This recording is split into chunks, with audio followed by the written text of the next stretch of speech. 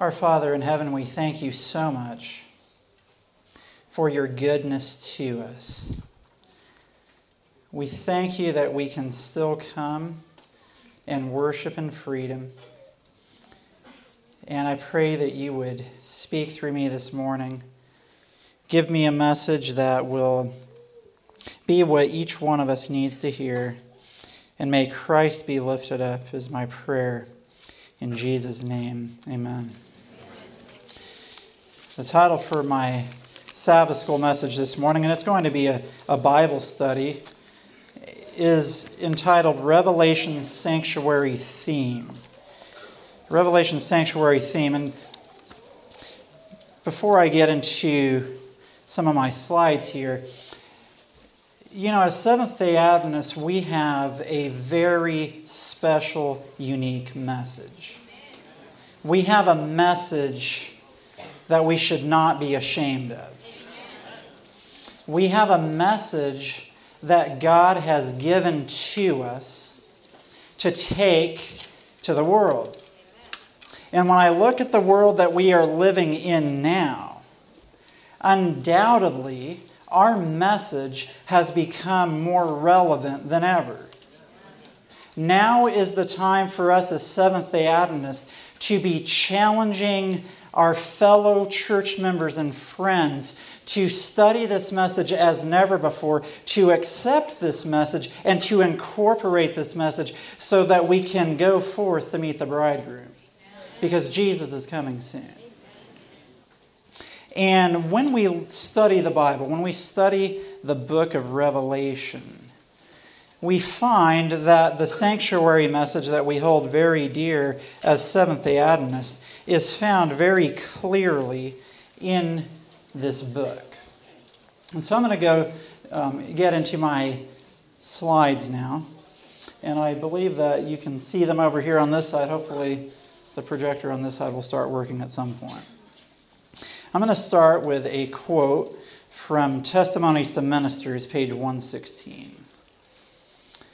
Those who eat the flesh and drink the blood of the Son of God will bring from the books of Daniel and Revelation truth that is inspired by the Holy Spirit. They will start into action forces that cannot be repressed. Now, when I read that statement, the statement says, those who eat the flesh and drink the blood of the Son of God. In other words, you have a living relationship with Jesus. So if you have a living relationship with Jesus, you're not going to be saying, we need to stop talking about Daniel and Revelation so much. If you have a living relationship with Jesus, inspiration tells us that we will bring from the books of Daniel and Revelation truth that is inspired by the Holy Spirit. And I want to eat the flesh and drink the blood of the Son of God. Amen? And I want to be part of a movement that starts into action forces that cannot be repressed. If you want to be part of Earth's final movement to usher in the second coming, study the books of Daniel and Revelation. As we start to look more at the sanctuary, I want to talk about the sanctuary in the 2300 Days of Great Controversy 423. The subject of the sanctuary was the key, which unlocked the mystery of the disappointment of 1844. Now notice this. It opened to view a complete system of truth, connected and harmonious, showing that God's hand had directed the Great Advent movement and revealing present duty as it brought to light the position and work of His people. Friends, if you want to understand the Adventist message, you understand it on the basis of the sanctuary message. The sanctuary message is a message that is a complete system of truth that is connected and harmonious. And what we're going to see today is that the book of Revelation is actually a study through the sanctuary. And this is one of my favorite statements that Ellen White has about the sanctuary. This is Testimonies, Volume 5, page 575. And over the next 3 slides, we're going to look at this statement. Here it says, the great plan of redemption as revealed in the closing work of these last days, should receive close examination. The scenes connected with the sanctuary above should make such an impression upon the minds and hearts of all that they may be able to impress others. All need to become more intelligent in regard to the work of the atonement, which is going on in the sanctuary above. Now notice, you should have such a connection with God that as you study the sanctuary message, that it makes such an impression upon your mind and your heart that you would impress others with the importance of this message. And she says all need to become more intelligent. That includes every one of you here today, including me.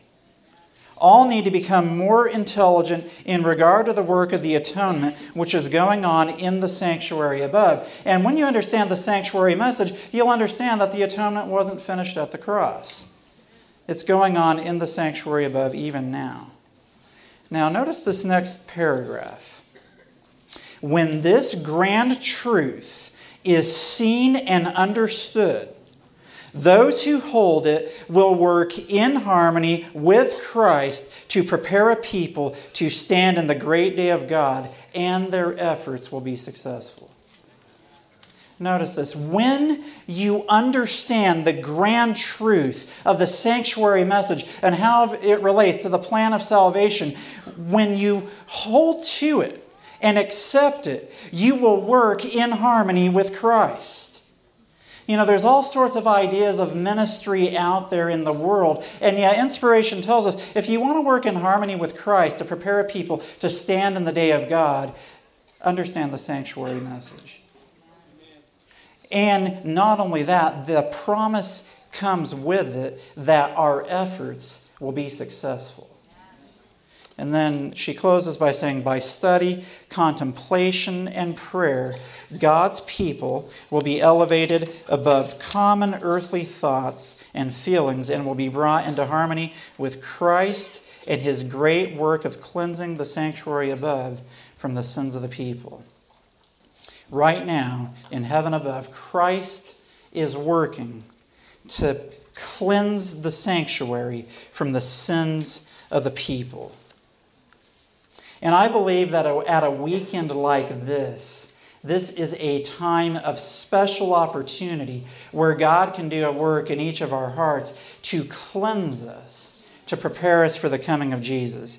And I hope that as we go from this camp meeting, this retreat this weekend, that we will not go back the way we came.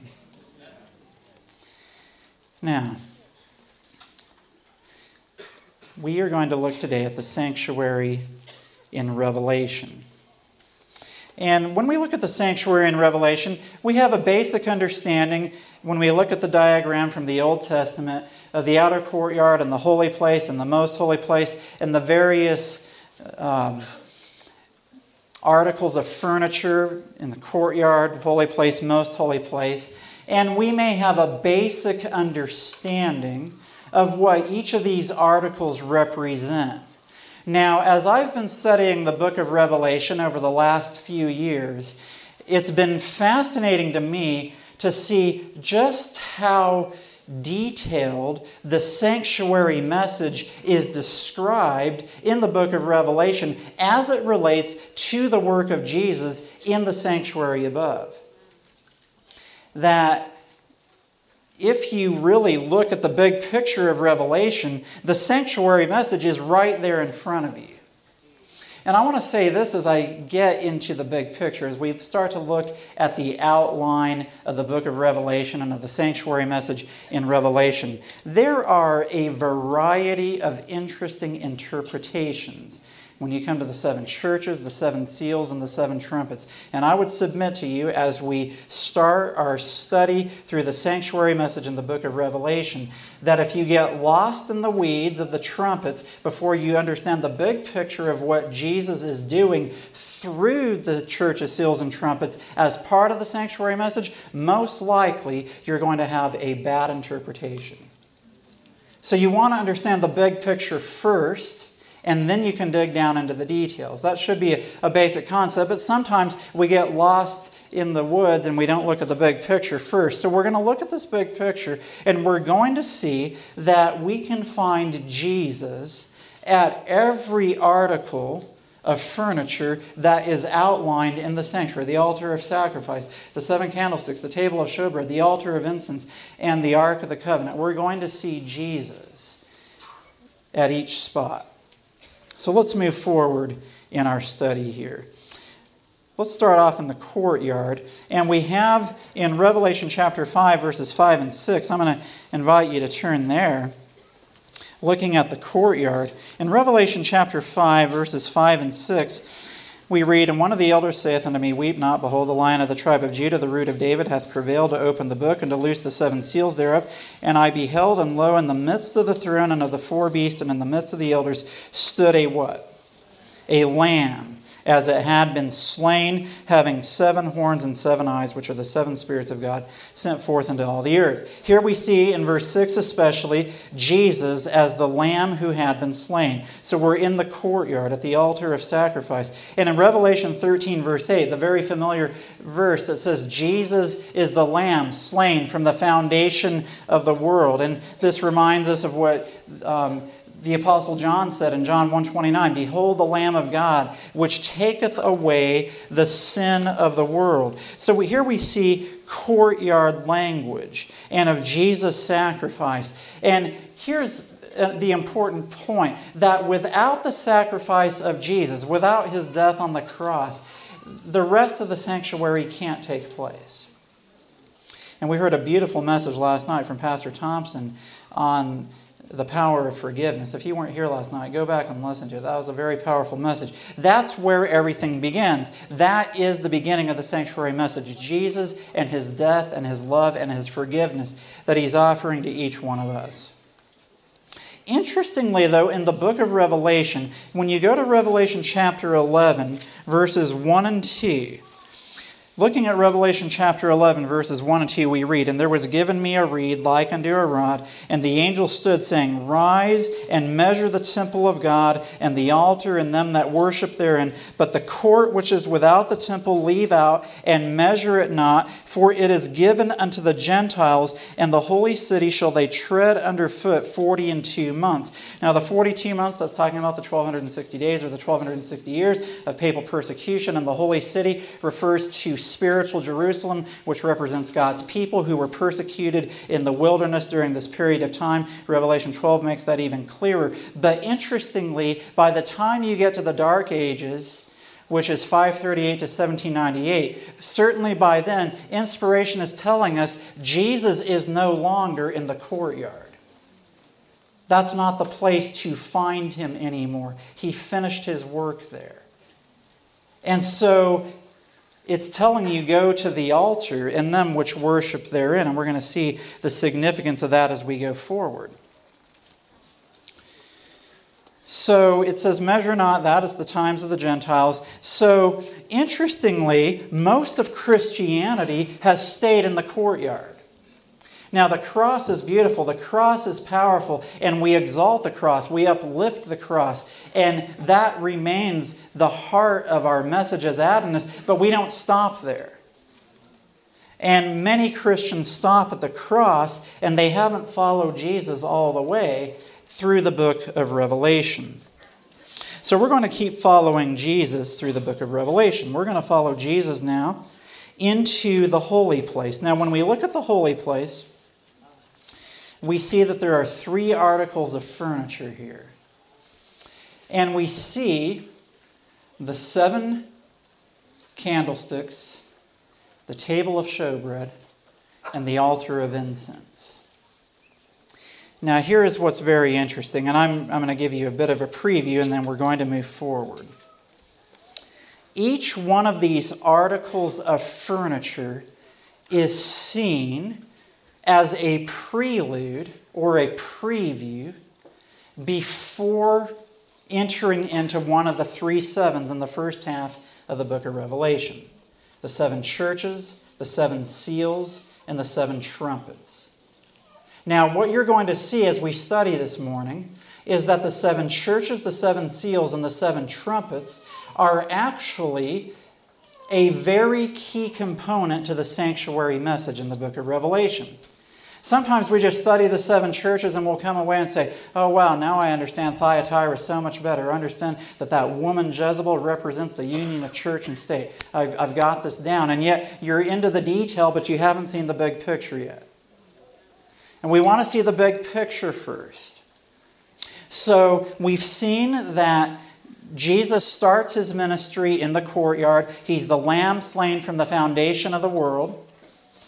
Yet when we get to Revelation chapter 11, it says, go now into the holy place where the altar is, and those who are worshiping there, that's the place to find Jesus.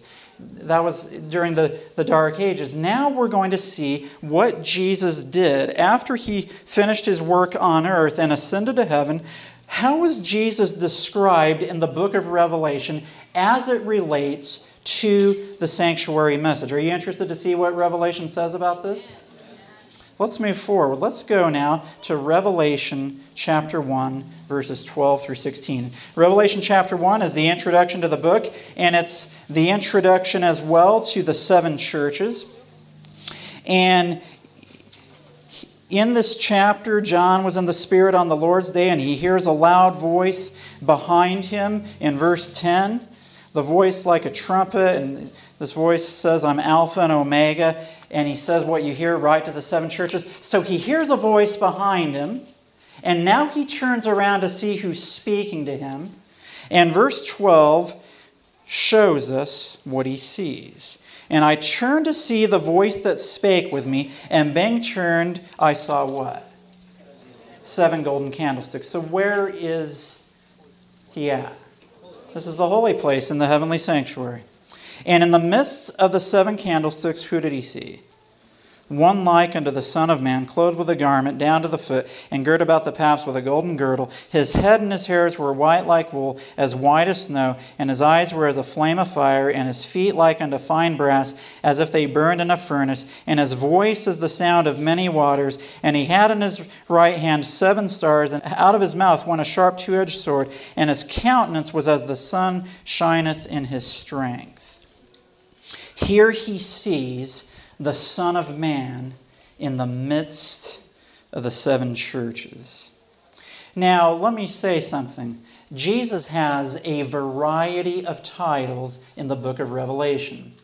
And the title that Jesus receives in the various places throughout the book of Revelation are not without accident. Because when we see the title of the Son of Man used, I'm not going to take you to Luke 19:10 and Matthew 18:11. I'll just say this. Those 2 verses are very famous verses where Jesus says, the Son of Man is come to seek and to save that which was lost. So Jesus is the Son of Man in the midst of the 7 candlesticks, which Revelation chapter 1 verse 20 says the 7 candlesticks are the 7 churches. And Jesus describes himself as the Son of Man in the 7 churches. And this is in the holy place. So Jesus is doing a work as the Son of Man in the midst of the candlesticks, in the midst of the churches, to bring salvation to the churches. And if you read the messages to the 7 churches, trust me, every single church needs help. Especially the last one. Now, it is true that the 2nd and the 6th church don't receive a message of rebuke, but even still, they need salvation. So Jesus is doing a work in the midst of the 7 churches. And let me say one other thing. Sometimes people say, you know what? My candlestick is smelling so bad, I'm just going to have to leave. But you know what? Jesus is actually in the midst of the candlesticks. So if you leave your smelly candlestick, you're leaving where Jesus is at. And Jesus would have you be with him to help do a work that would bring salvation. And sometimes people say, well, I'm out of here, and they're leaving Jesus behind as they leave. And usually they take a bad spirit with them, if you haven't noticed. So here we see Jesus is in the midst of the seven churches, and he's described as the Son of Man. Now, let me say one other thing. As we go through the churches, the seals and the trumpets, we're going to see, this is a first layer that we're looking at. We're seeing the titles of Jesus, and by the way, the book of Revelation is the revelation of Jesus Christ, so Jesus is revealing himself as we go through Revelation, and as he reveals himself, he's revealing himself in the sanctuary. And as he's revealing himself in the sanctuary, the titles that are given to him give us a better understanding of who Jesus is. So he's the Son of Man in the seven churches. But we're not done yet. We still have the seals and the trumpets to look at. So we're going to go ahead now and turn to Revelation chapter 4, starting in verse 1, because after the seven churches, we move forward, and now, just as you have an interlude chapter or an introductory chapter in Revelation 1 before the seven churches, then before you have the seven seals, you have Revelation chapters 4 and 5, which are introductory chapters to the seven seals. Revelation chapter 4, verse 1, after this I beheld, and behold, a door was opened in heaven, and the first voice which I heard was as it were of a trumpet talking with me, which said, Come up hither, and I will show thee things which must be hereafter. And then we skip ahead to verse 4, and actually verse 2 shows that he sees the throne of God in heaven, and he sees a rainbow above the throne. And then in verse 4, he sees the 24 elders, and in verse 5, he sees out of the throne proceeded lightnings and thunderings and voices, and there were what? 7 lamps of fire burning before the throne of God, which are the 7 spirits of God. Now, what's the 7 lamps of fire? That's the 7 candlesticks. So where are we still in the sanctuary? We're still in the holy place. And notice the throne is before the 7 lamps. Now, that's King James language, which means the throne is in front of the 7 candlesticks. So what's in front of the 7 candlesticks in the holy place? Table of showbread. So as we move into an introduction of the 7 seals, we see that we're not at the 7 candlesticks anymore. We're in front of the 7 candlesticks. We're at the table of showbread, which is the throne of God.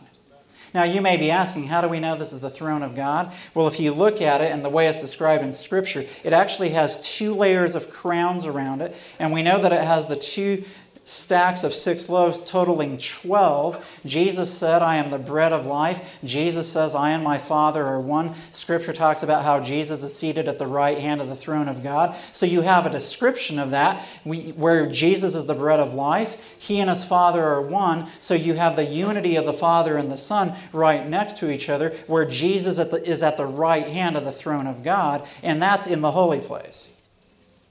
Now, we understand that the throne can move because in Daniel 7, at the beginning of the judgment in 1844, we see that the throne has wheels of fire, which means that it can move. But when Jesus first ascends to heaven, Jesus is in the holy place where the throne of God is at, which is the table of showbread.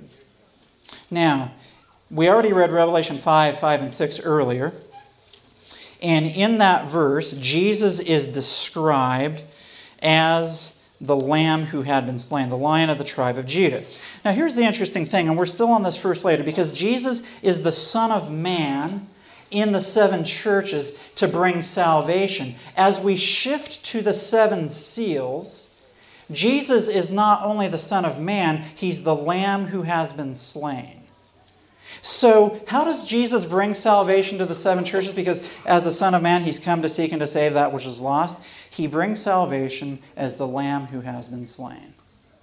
So as we go through the sanctuary message, we see Jesus died on the cross, which allows him to bring salvation to the churches in the holy place. And he can do that because he's the Lamb who has been slain. And this is a very important message, especially to those who are described in the message of the 7 seals, because in the 7 seals you see the Christian church as the persecuted church. And when you get to Revelation chapter 6, verse 9, you have the souls crying out under the altar, "How long, O Lord, till you judge and avenge our blood?" Jesus was also slain, just as the martyrs were. So there's a reason why Jesus takes this title, as the Lamb who had been slain. So here we see, as we're in the holy place, Jesus is the Son of Man in the midst of the 7 churches. He's the Lamb who had been slain in the 7 seals. And all of this describes the work of salvation that Jesus is doing for His people. So we've seen the first 2 articles of furniture in the holy place. The 7 candlesticks and the table of showbread. What's the other article of furniture? The altar of incense. Now we've looked at the 7 churches. We've looked at the 7 seals. Do you want to take a guess that the altar of incense is going to be connected to the 7 trumpets? Let's go to Revelation chapter 8. We're still in the holy place. Let's look at Revelation chapter 8, verses 2 through 6. Revelation chapter 8, verses 2 through 6. And I saw the 7 angels which stood before God, and to them were given what? 7 trumpets. So now we're moving into the 7 trumpets. And another angel came and stood at what? The altar, having a golden censer. So what's the very first thing mentioned at the beginning of the 7 trumpets? An angel with a censer at the altar of incense. Did you realize that the 7 churches, the 7 seals, and the 7 trumpets are describing the work of Jesus through the sanctuary in the book of Revelation? That the 7 churches, the 7 seals, and the 7 trumpets are not just some helter-skelter view of history and we just try to make some sense of it. No, God has a very organized description of how He works through the sanctuary in heaven. So at the beginning of the 7 trumpets, we see an angel standing at the altar having a golden censer, and there was given unto him much incense, that he should offer it with the prayers of all saints upon the golden altar which was before the throne. Now here's the thing. The altar of incense is again in the holy place. Now some people get confused because in the following verses, the angel, who is Jesus, the high priest, who, as Hebrews 7:25 says, ever lives to make intercession for us. So Jesus is now being described as an angel who's our intercessor, and he has a censer, and he's interceding on behalf of his people. Some people get confused because they say, well, at the beginning of the 7 trumpets, the angel takes the censer and casts it into the earth. That must be at the close of probation at the end of the world. Actually, no, it's not, because the angel is standing in the holy place, and probation doesn't close in the holy place. If you would study the sanctuary message, which is a complete, harmonious system of truth, you would understand that the beginning of the 7 trumpets is not the beginning of the close of probation. You would understand that when you get to the 7th trumpet, at the end of the 7th trumpet, that's when probation closes. It doesn't close at the beginning of the 7 trumpets and at the end of the 7 trumpets. Jesus has His work in the holy place, and then He goes to the most holy place. But notice this, as we look at the plan of salvation, Hebrews 7:25, one of my favorite verses, that Jesus, He's able to save to the uttermost those that come unto God by Him, seeing He ever liveth to make intercession for them. So here we see this plan of salvation. Jesus in the churches is the Son of Man, coming to seek and to save that which was lost. But He's not only the Son of Man in the 7 churches, He's the Lamb who was slain so that He can bring salvation. But not only is His work on the cross necessary for salvation, His work as high priest, where He ever lives to make intercession for us, that is also essential to our salvation. So there again you see the sanctuary message, that Jesus' work on the cross as the Lamb who was slain, and as our high priest who is ever living to make intercession for us, that combined element of sacrifice and high priest, that together is how Jesus brings salvation to us.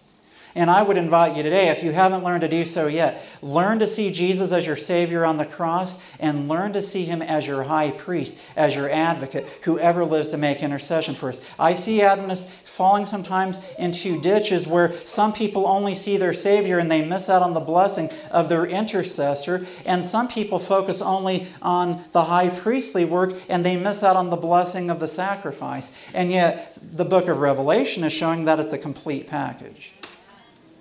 Now, I've just shown you the first layer of the book of Revelation with respect to the role of Jesus and how he reveals himself in the sanctuary. He reveals himself as the Son of Man, as the Lamb that was slain, and as the angel with a censer in his hand in the sanctuary. And that especially describes his work in the holy place. But as Jesus reveals himself through the book of Revelation, there's now another layer that connects itself to the churches, the seals, and the trumpets that helps us understand more deeply the work of Jesus in the book of Revelation. And I would invite you to turn to Revelation chapter 1, verse 5. Revelation chapter 1, verse 5.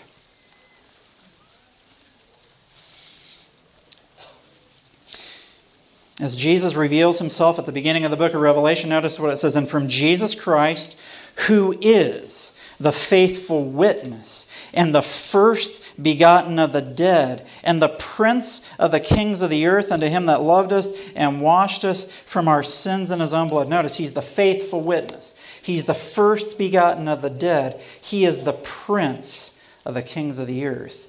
So we've seen that he's the Son of Man. He's the Lamb that was slain. He's the angel with a censer in his hand. But now we're also seeing he's the faithful witness. He's the first begotten of the dead and the prince of the kings of the earth. Now, this is all going to connect to the church of seals and trumpets as well. Notice this. Where is Jesus in the book of Revelation, the faithful witness? Now, you can study this throughout the churches, but when you get to the seventh church, the Laodicean church, notice what Jesus says, "And unto the angel of the church of the Laodiceans write, These things saith the Amen, the faithful and true witness," the beginning of the creation of God. And then he goes on to give a message completely of rebuke with no commendation to his judgment hour church. In the first layer that I showed you, Son of Man, Lamb that was slain, angel with a censer in his hand, that especially describes the work of Jesus in the churches, seals, and trumpets in the holy place. But when you come to Revelation chapter 1, verse 5, and Jesus takes these titles, faithful witness, first begotten of the dead, prince of the kings of the earth, that describes what Jesus does in the most holy place of the heavenly sanctuary. So now we're taking it one layer deeper. We see what Jesus does in the holy place till 1844. You come to the Laodicean church. Laodicea means judging of the people. That means the judgment hour church with a judgment hour message. And Jesus is the faithful and true witness. And what does a witness do? A witness gives testimony in court. And he's giving testimony in court because his church is standing before the court of God in the judgment hour of earth's history. And this is all connected to the sanctuary message. So he's the faithful witness. So in the seven churches, he's not only the Son of Man bringing salvation to seek and to save that which is lost, he also brings salvation by being a faithful witness. Because you know what? The last thing you need is to come to church every Sabbath and to hear people say, Jesus loves you so much that you're just fine.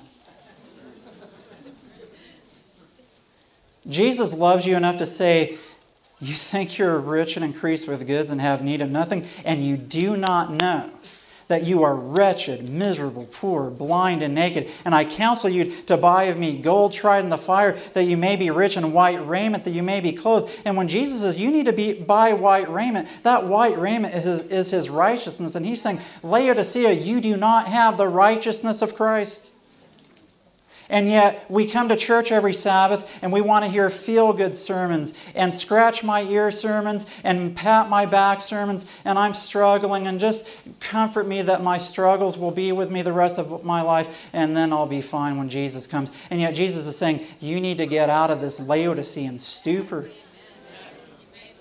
You're standing in the judgment hour of earth's history, and I am the faithful and true witness, giving testimony in court, saying that you are wretched, miserable, poor, blind, and naked. And your problem is you think you're rich and increased with goods and don't need anything, and you need to buy gold tried in the fire that you may be rich. And that gold, as 1 Peter 1 verse 7 says, is faith that comes through the fiery trial. So Laodicea thinks we have faith, we have saving faith, we have righteousness by faith, we're on our way to heaven. And Jesus says that assurance of salvation that you cling on to so tenaciously while you're living a life of sin is not doing you any good. So that's Jesus, the faithful witness. He's also the first begotten of the dead. He's also the prince of the kings of the earth. So we see that in the 7 churches, he's especially the faithful witness to the 7th church. Now you may be thinking, well, I thought the 7 candlesticks were only in the holy place. Spiritual things are spiritually discerned, and in the book of Revelation, the 7th candlestick overlaps into the most holy place. So now we're describing the work of Jesus in the most holy place. And let me ask you something. Especially considering the time that we're living in Earth's history, but even looking at the overall scope of the sanctuary message, what part of the work of Jesus should receive the most attention? It'd be the work in the most holy place. So now we see that in the 7 churches, he's the Son of Man, especially through the holy place, but into the most holy place, and the faithful witness. And in the 7 seals, again, we see that he was the Lion of the tribe of Judah, the Lamb who had been slain. But you know, the good news is that Jesus didn't stay in the grave. He's the first begotten of the dead. He's the only begotten in John 3:16. But when you come to Psalms 2:6 and Acts 13:33 and Hebrews 1:5 and 6, Jesus goes from being the only begotten to the first begotten. And when you go to the book of Romans, you see that we become joint heirs with Christ, sons and daughters of God, that we become partakers of the same inheritance that Jesus receives at his resurrection. He's the first begotten of the dead. So all those who are martyrs for the faith, those during the time of the seals, during the dark ages, but you study Revelation chapter 20, and those who stand up to the mark of the beast Christ, and they are also martyrs. There are going to be martyrs at the end of the world as well. And we have the comfort and the hope that Jesus is the first begotten of the dead. And when he finishes his work in the most holy place, there's going to be a resurrection of the righteous. So again, first begotten of the dead, that takes place when Jesus finishes his work in the most holy place. Let's look at the 7 trumpets. So he's the angel intercessor. Now let me point out something interesting. Yes, we're going to see that he's the prince of the kings of the earth and the 7 trumpets.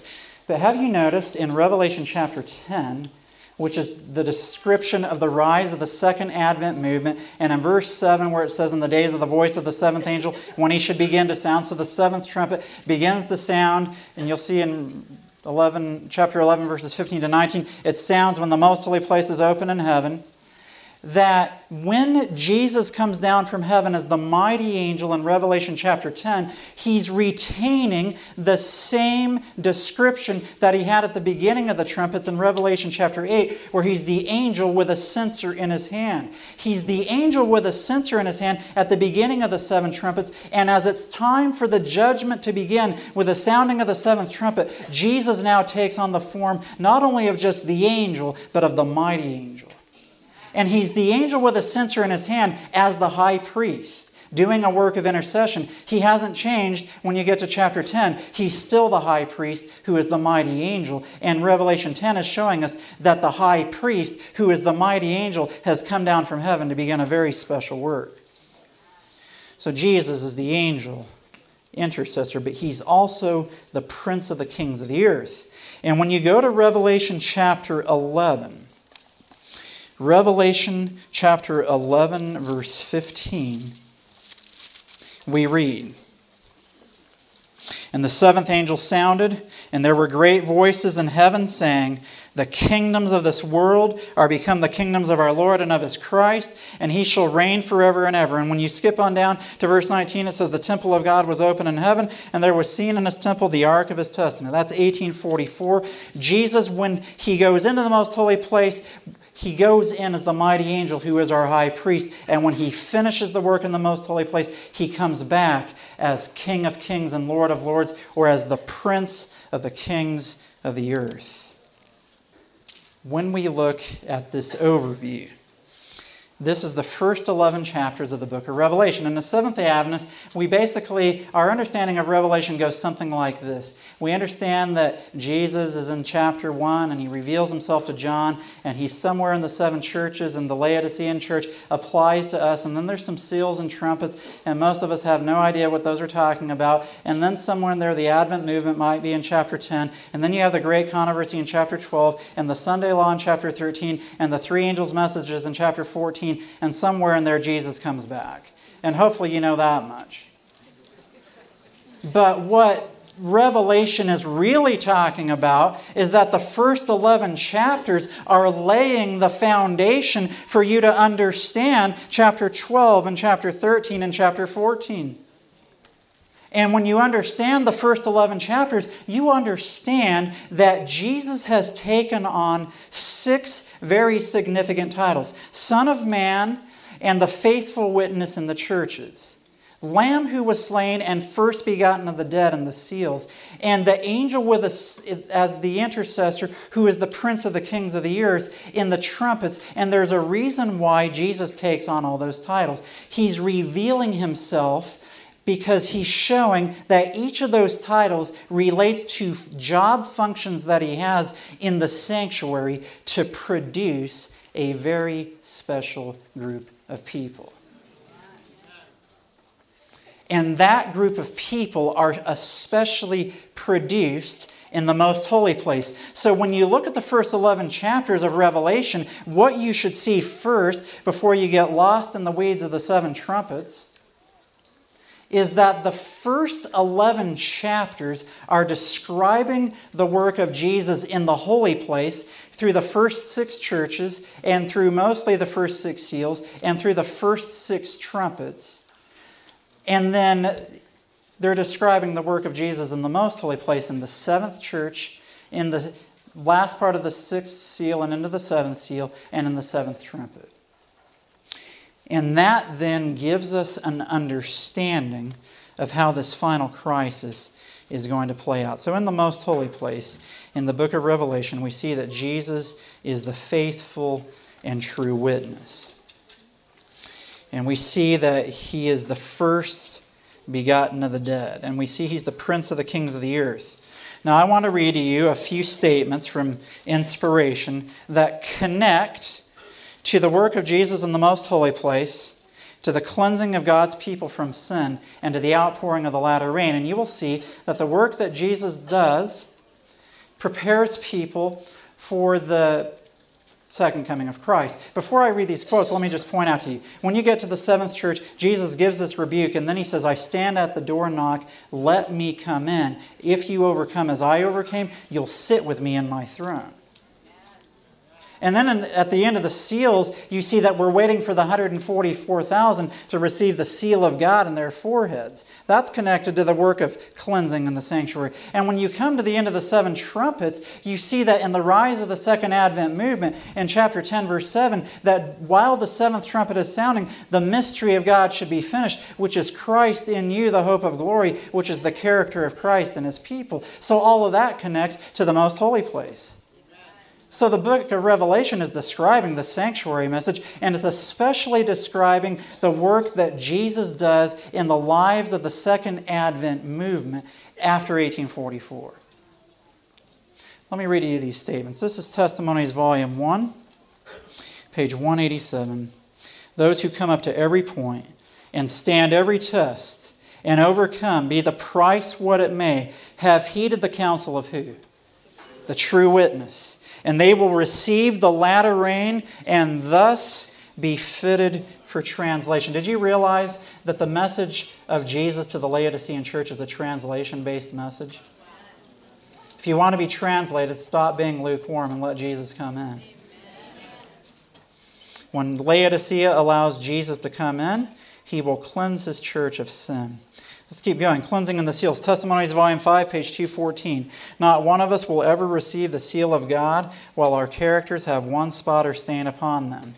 It is left with us to remedy the defects in our characters, to cleanse the soul temple of every defilement. Then the latter rain will fall upon us as the early rain fell upon the disciples on the day of Pentecost. Notice this, in the sealing. Just as in the message to the churches, the latter rain is connected to receiving the message, the latter rain is also connected to receiving the message in the seals. And friends, now is the time to be preparing for the outpouring of the latter rain. Amen? Now let's go to the trumpets. Well, sorry, I have one more quote for the seals. Maranatha, page 200. Just as soon as the people of God are sealed in their foreheads, it is not a seal or mark that can be seen, but a settling into the truth, both intellectually and spiritually, so they cannot be moved. Just as soon as God's people are sealed and prepared for the shaking, it will come. Indeed, it has begun already. The judgments of God are now upon the land to give us warning, that we may know what is coming. Boy, what would she say today? Indeed, it has begun already. The judgments of God. The shaking is coming, friends. I'm not going to say too much, but let me tell you this. We are living in very, very interesting times as Seventh-day Adventists.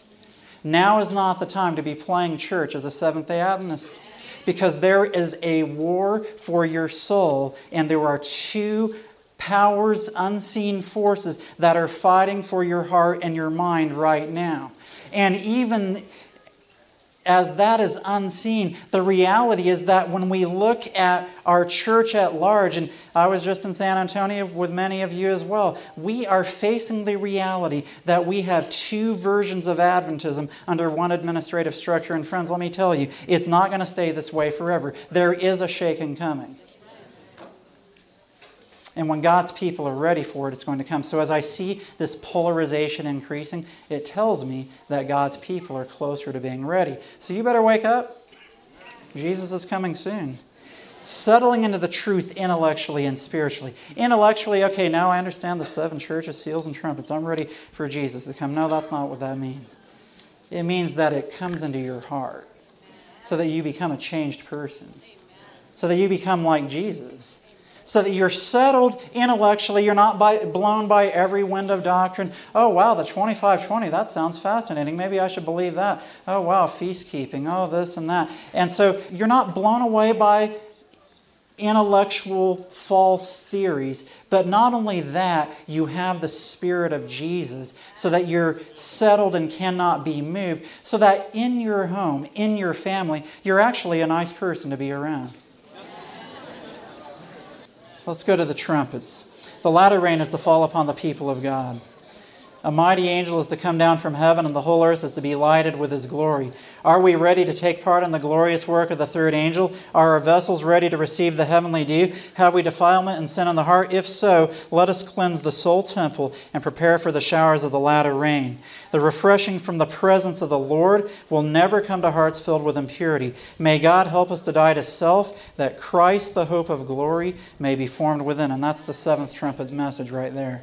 And it's connected again to the latter rain and to the cleansing of God's people. So as I wrap up here quickly, notice this. In the seven churches, Jesus comes in, we overcome as he overcame. In the seven seals, we receive the seal of the living God. In the seven trumpets, the mystery of God is finished, which is Christ in you, the hope of glory. And as I bring this to a close, notice by the end of the first 11 chapters, this is God's master strategy showing how he's going to have a people to stand through the final crisis. Then Revelation chapter 12 shows, yes, there is a great controversy. Satan is saying, God, that may be your strategy, but you want to bet? I'm going to go after your remnant, which keep the commandments of God and have the testimony of Jesus. And isn't it interesting that obedience and the spirit of prophecy are two things that are under the most attack in the Adventist church today?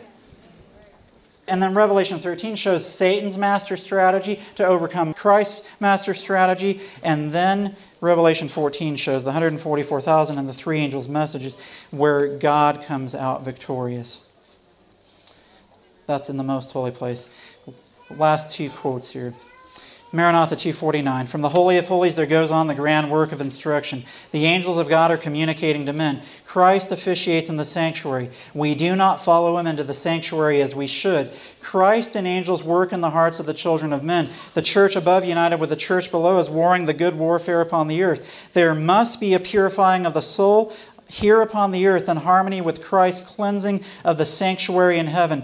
God's people are now to have their eyes fixed on the heavenly sanctuary where our great high priest is interceding for his people. Are you allowing Christ to cleanse your heart today? And the theme for our conference, I am crucified with Christ. Nevertheless I live, yet not I, but Christ liveth in me. And the life which I now live in the flesh, I live by the faith of the Son of God who loved me and gave himself for me. 10 years ago when my friends and I helped to start this conference, I never dreamed that 10 years later I would be here talking in front of you. And I didn't even think I would be here 10 years later. I thought we would be in the kingdom by now. And I want to tell you something. I believe with all of my heart that Jesus really is coming soon. I'm not sure how many more Southwest Youth Conferences there are going to be before Jesus comes back. And it's way past the time of Earth's history to be playing games with God. Jesus has done everything possible that he could to make salvation free and available to each one of us. And the book of Revelation makes it crystal clear that he's going to do everything he can to save you in the kingdom. And he has chosen you to be part of this glorious second Advent movement that he is working through from the most holy place in the heavenly sanctuary to place his seal in our foreheads, that the stamp of his character would remain through eternity in our lives, that we would be loving and lovable Christians, and that we would be prepared to take this message to a lost and dying world who is confused out there as they see our nation around us degenerating into a nation of immorality. And let me tell you something, the judgments of God are going to be in this land before too long with what this nation is doing. If God doesn't do something to America, he's going to have to apologize to Sodom and Gomorrah. This is our time as Seventh-day Adventists to give our lives completely to God, to be crucified with Christ, to be surrendered to him. And I pray that the next time I come back to a reunion for Southwest Youth Conference, it will be in the kingdom of heaven. Amen. Let's close with prayer. Father in heaven, you are such a good God to us.